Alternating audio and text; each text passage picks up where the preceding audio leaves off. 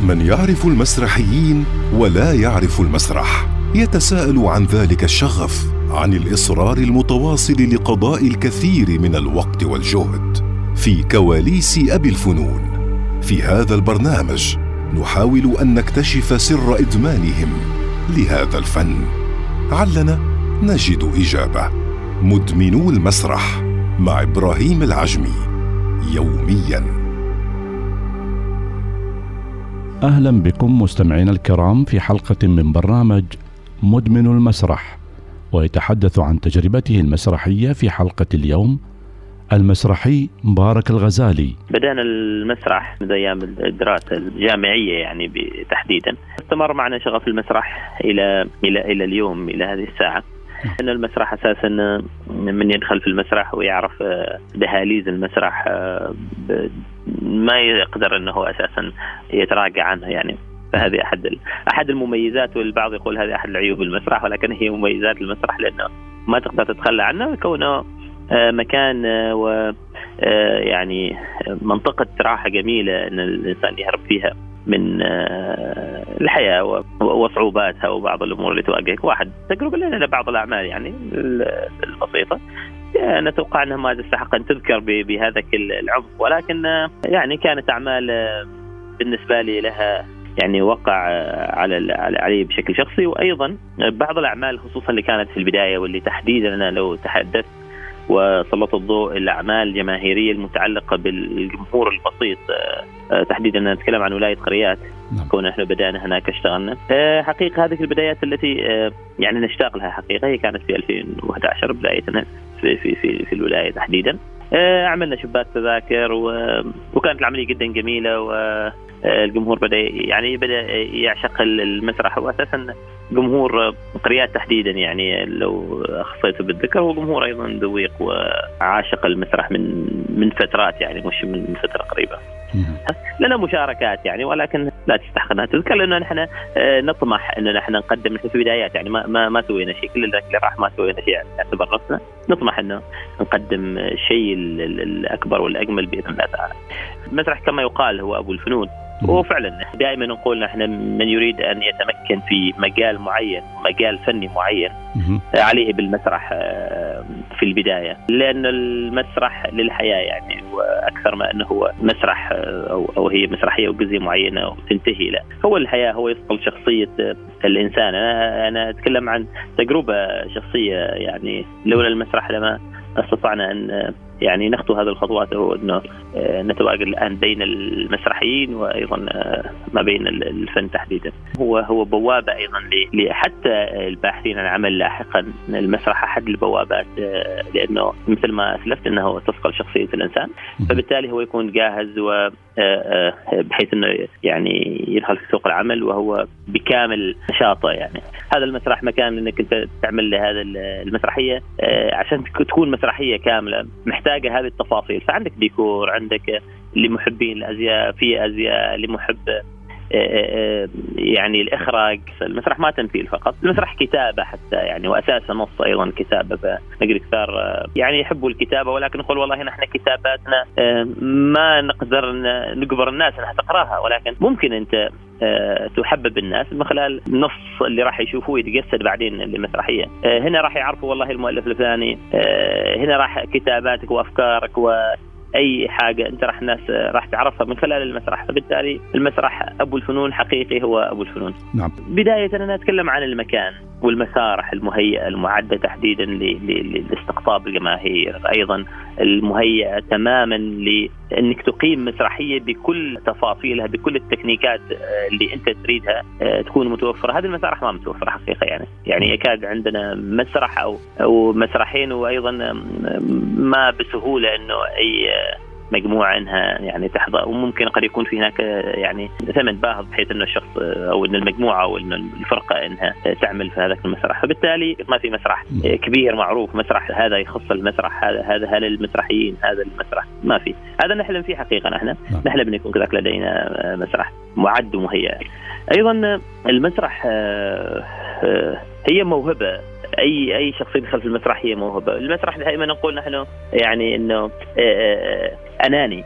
المسرح المسرح يريدك حال نفسه فقط. يعني لما تدخل المسرح راح يشغلك عن كثير امور على اساس تعطي المسرح، محتاج انك يعني وقت كبير انك تقضيه في المسرح. ولكن في الوقت الحالي نحن نتكلم في الوقت الراهن، المسرح لو ما او اي موهبه اذا ما كانت تتحول او انها يكون فيها جزء معين لمردود ودخل مادي للفرد، العمليه فعلا احنا عندنا 24 ساعه، اذا انا قضيت في 24 ساعه يوميا 7 ساعات او ما ادري كم في المسرح، طب انا من وين اجيب دخلي؟ يعني في كثار من فرق زملائنا ايضا راحوا تقوي لبعض الشركات الخاصه كذا على اساس انه والله نحن نريد دعم الفلاني، يرجعون لهم والله مو المسرح مو تسوي، يعني احنا ما نريد مسرح، ما حاطين المسرح ضمن اولوياتهم. وهنا تستغرب ايضا انه على الرغم انه لما يتواجد المسرح توصل الرساله، لان انت من المسرح تستطيع انك انت البعض تراجع. يعني بعض من زملائنا اعرف ان عندهم مواهب ولكن تراجع، يا صديقي كيف وينك على المسرح وين كنت؟ والله ما قدرت، يعني في النهايه انا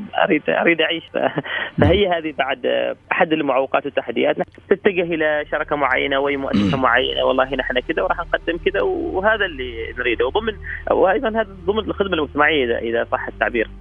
فكيف ممكن راح تدعمونا؟ والله يقول احنا لا ما نقدر، لانه النهايه يعني المسرح ما راح يجينا بصوره مباشره، ما راح يعكس لنا شيء نحن كمؤسسه وكذا. هي في مواقف تحصل، طبعا المسرح دائما عباره عن مواقف وبعض الوقفات اللي لا تنسى حقيقه. يعني دائما حتى نحن نقول ان اصدقاء المسرح هم اصدقاء للحياه، جميله فيما بين الممثلين. من المواقف اللي يعني انا اذكرها في البدايات تحديدا، هو ما موقف طريف، ولكن الموضوع كذا يعني انا من خلاله اقدر ابين لك والله ايش يمثل المسرح للناس.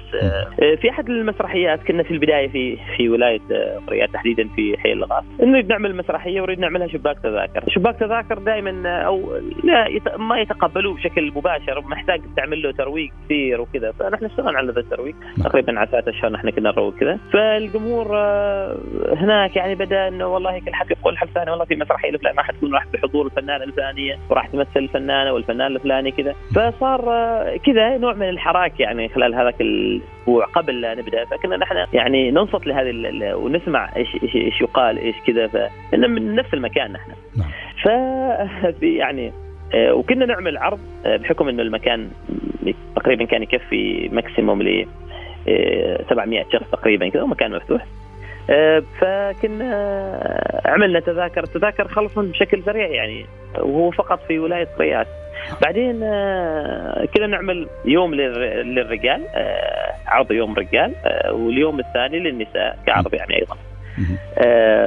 وطبعا الرجال يكون قد انتهى وخلص، لأنه شباب ما شاء الله عليهم هاويين مسرح. يبقى الموضوع للنساء كيف في يوم خصصنا لهم عشان ياخذوا راحتهم في المتابعة وما شابه. أتفاجأ أحد الأمهات يعني هناك جاتنا، والله أنا أريد أبيع تذاكر، أنا أريد أبيع لكم تذاكر. فأقول خالتي يعني نحن بنكفي بنسوي بروحنا والمكان ترى بنحطه كذا ونحطه في المحل الفلاني وكذا. قالت لا أنا ببيع لكم أنتوا جيبوا لي تذاكر يعني. بالضبط تطوعا يعني تبيع لنا تذاكر. هي أساسا يعني محبة مجموعة محبة للحراك الفني وكذا. فكانت يعني مسكينة تروح على البيت تدعو النساء هناك في مسرحية وفيها ولد فلان وفيها ولد فلانة وهذا تعرفون أنتوا يضحك وكذا يعني تحضروا. فعملت يعني هذاك المشهد فعلا خلانا ان احنا لا المسرح يمكن البعض ما كان فاهم قيمته، لكن لما شفنا كذا الحراك من كبار السن والحضور كان اطفال وكبار السن، والكبار السن دائما ايضا حضورهم هم يتذكروا ما مضى لما كان المسرح في ذيك الفترة فعال، والصغار ايضا يشوفوا ويتغذوا للمستقبل انه في مسرح وفي فن. نعم. فهذا المشهد بحد ذاته لما نحن نشوفه بهذه الصورة، ولما أيضا الجمهور ونعمل أذكر أحد المسرحيات اللي هي هذه المسرحية كان فيها يعني كأنه حادث وواحد من الممثلين يتوفى.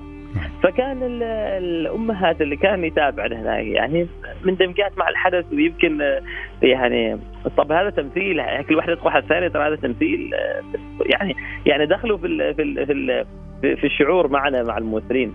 فهذا الحدث تحديدا أنا ما أنسى، وهذا اللي يعطينا نحن بوش أب ويعطينا دافع إنه نحن لا في ناس تحب المسرح على بساطته، على الأصول وعلى الحاجة البدائية اللي بدأ فيه يعني. وهذا المسرح بالنسبة لنا حقيقة يعني ما فقط أن هي والله مشاركات دولية، يعني البعض يسعى أن يكون عنده مشاركات خارجية وكذا، ولكن هذا طبعا هذا جانب، وهذا أيضا طموح. ولكن أنا أقول أنه المسرح من المكان اللي نحن فيه، وبعد ذلك نحن يعني نطلع يعني، ولكن الأولى بأن المسرح يتابعه المحيط اللي انت فيه يعني. في هذه الحلقة تحدث المسرحي مبارك الغزالي عن تجربته المسرحية، على أمل أن نلتقي في حلقة جديدة من برنامج مدمن المسرح.